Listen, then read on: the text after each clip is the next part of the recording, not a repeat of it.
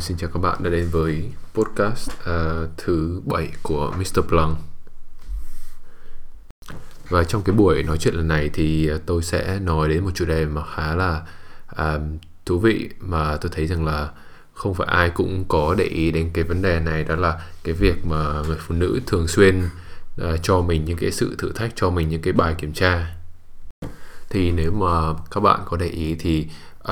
những lúc mà mình có đi hẹn hò với một ai đó, hoặc là mình có một mối quan hệ với một người phụ nữ, người bạn gái của mình, thì có những cái lúc mà mình đi chơi hay là mình đang thoải mái đó, thì đột nhiên cô ấy lại nói những cái câu như kiểu là nếu mà trong lúc hẹn hò thì cô ấy có thể hỏi những cái câu rất là vu vơ, đại ý như kiểu là anh có làm điều này với nhiều các cô gái khác không, hoặc là ngoài em ra anh có nhắn tin với ai đó không, hoặc là anh tốt như vậy thì chắc anh tốt với nhiều người phải không. Hoặc là trong cái lúc mà mình đang yêu đương thì đôi khi cô ấy cũng có thể hỏi mấy câu như kiểu là anh đang làm gì đấy, tại sao anh không quan tâm em, hoặc là em bảo anh bao nhiêu lần rồi mà anh không chịu nhớ, anh có để tâm em không, anh có yêu em không, mà tại sao anh cứ bơ em vậy, tại sao anh cứ làm cái việc của mình mà không có dành thời gian để sự chú ý dành cho em. Thì như các bạn có thấy thì trong những cái ví dụ mà tôi vừa đưa ra thì cái cách mà người phụ nữ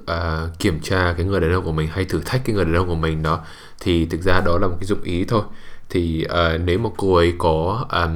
làm như vậy, chứng tỏ là cô ấy đang có khá nhiều tình cảm với mình, mà cô ấy muốn sẵn sàng dành cái tình cảm của mình cho anh ta, nhưng mà cô ấy cũng đồng thời muốn chắc chắn rằng là đây là cái người đàn ông mà mình muốn dành tình cảm cho, và anh ấy đúng thực chất là cái con người mà anh ấy có miêu tả, anh ấy có thể hiện, và anh ấy có tự tin thể hiện cái bản thân của anh ta. Và đây là một cái cách mà phụ nữ sàng lọc đàn ông rất là tốt, bởi vì rằng là họ không thể nào họ đầu tư cho một mối quan hệ mà trong khi đó cô ấy không có đủ cái sự tự tin hoặc can đảm để bước vào mối quan hệ này, và cái người đàn ông đó chưa đủ thuyết phục để cho cô ấy an tâm, để cho cô ấy thực sự thoải mái, và để cho cô ấy thực sự tin tưởng với mối quan hệ này. Và một cái lý do nó sâu xa hơn nữa, đó là khi mà phụ nữ đã bước vào một mối quan hệ và cùng với thời gian thì cái tình cảm con người nó sẽ lớn dần. Phụ nữ đàn ông mà nói thì đối với đàn ông đó, cái vấn đề mà quan trọng nhất đối với anh ta đó là cái mục đích sống, cái sự nghiệp, những cái vấn đề mà nó liên quan đến cái giá trị cốt lõi, liên quan đến những cái mục đích mà anh ta muốn đạt được trong cuộc sống. Thì mục đích này nó không nhất thiết phải là mục đích về mặt gia đình hay mặt tình yêu hay là sự nghiệp, và đôi khi nó chỉ là cái mục đích mà anh ta cảm nhận được, và anh ta muốn làm tốt, làm tròn cái mục đích đó. Còn đối với phụ nữ thì sao? Đối với phụ nữ thì có thể là họ dành thời gian chăm lo cho sự việc, cho sự nghiệp, công việc hoặc là cuộc sống, nhưng mà với một người phụ nữ đó, cái mục đích cuối cùng của họ muốn tìm kiếm trong cuộc sống đó là tìm kiếm cái tình yêu. Thì cái tình yêu này khi mà họ chưa có con cái đó, thì cái tình yêu này họ có được đa phần từ người đàn ông. Vậy nên rằng là các bạn có thể để ý rằng là đàn ông mình ít khi mình than vãn hay là mình kể lể cái chuyện mình không có tình cảm, vì thực ra đấy không phải là vấn đề quan trọng với một người đàn ông, mà đây là một vấn đề quan trọng với người phụ nữ. Thế nên rằng là phụ nữ khi mà họ không có được cái tình yêu mà họ mong muốn, thì họ thường sẽ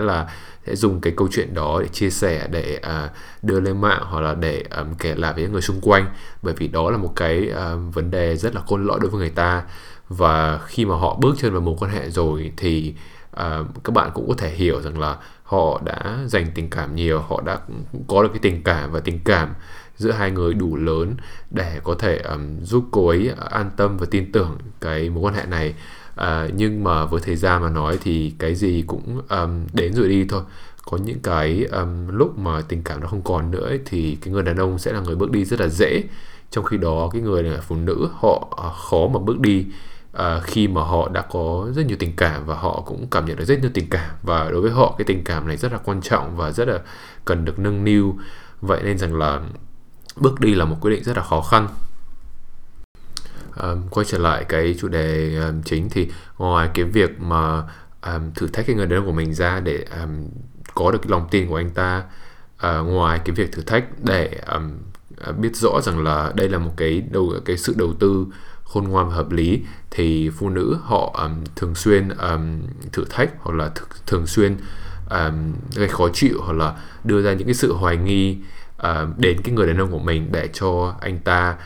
thực sự lộ ra cái con người của mình, thực sự là lộ ra được cái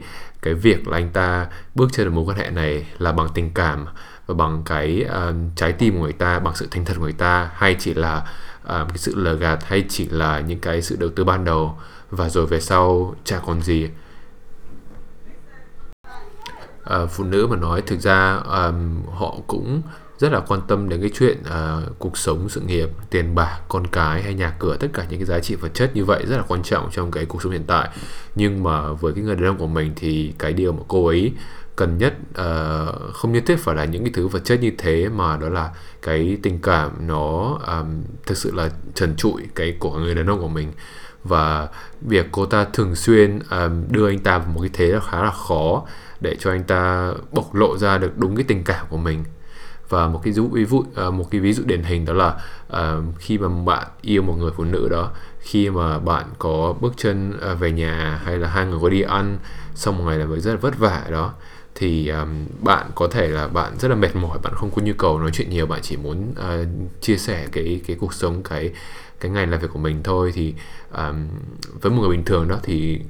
cô ấy sẽ rất là hiểu, thông cảm. Nhưng mà với những người phụ nữ mà họ cá tính, họ xinh đẹp và họ biết rằng là mình có được cái khả năng mạnh mẽ để có thể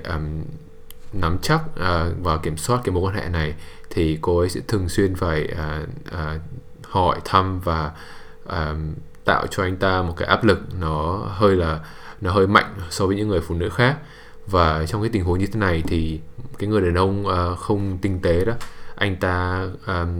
sẽ cảm thấy buồn, và anh ta sẽ cảm thấy rằng là mình đi làm vất vả về rồi không có người để chia sẻ, trong khi đó cô ấy cứ tra hỏi, cô ấy cứ mè nheo thì rất là khó chịu đó. Thì một người đàn ông không có được cái sự nhạy cảm thì sẽ cư xử như vậy và sẽ có những cái suy nghĩ như vậy, và cái hành động tiếp theo có thể là anh ta sẽ bơ cái người phụ nữ đó đi, và anh ta sẽ không có nhu cầu chia sẻ, bởi vì là đi làm vất vả rồi, kiểu phải làm báo cáo, làm công văn, phải báo cáo cho sếp, báo cáo cấp trên cấp dưới, rất là mệt mỏi và không có muốn nói nhiều về vấn đề công việc nữa. Trong khi đó người phụ nữ của mình họ không có hiểu được, và họ cứ tra hỏi, họ cứ hỏi những vấn đề đâu đó, và họ không có chăm sóc mình như cách mà mong muốn. Thì phụ nữ, có những người phụ nữ như vậy.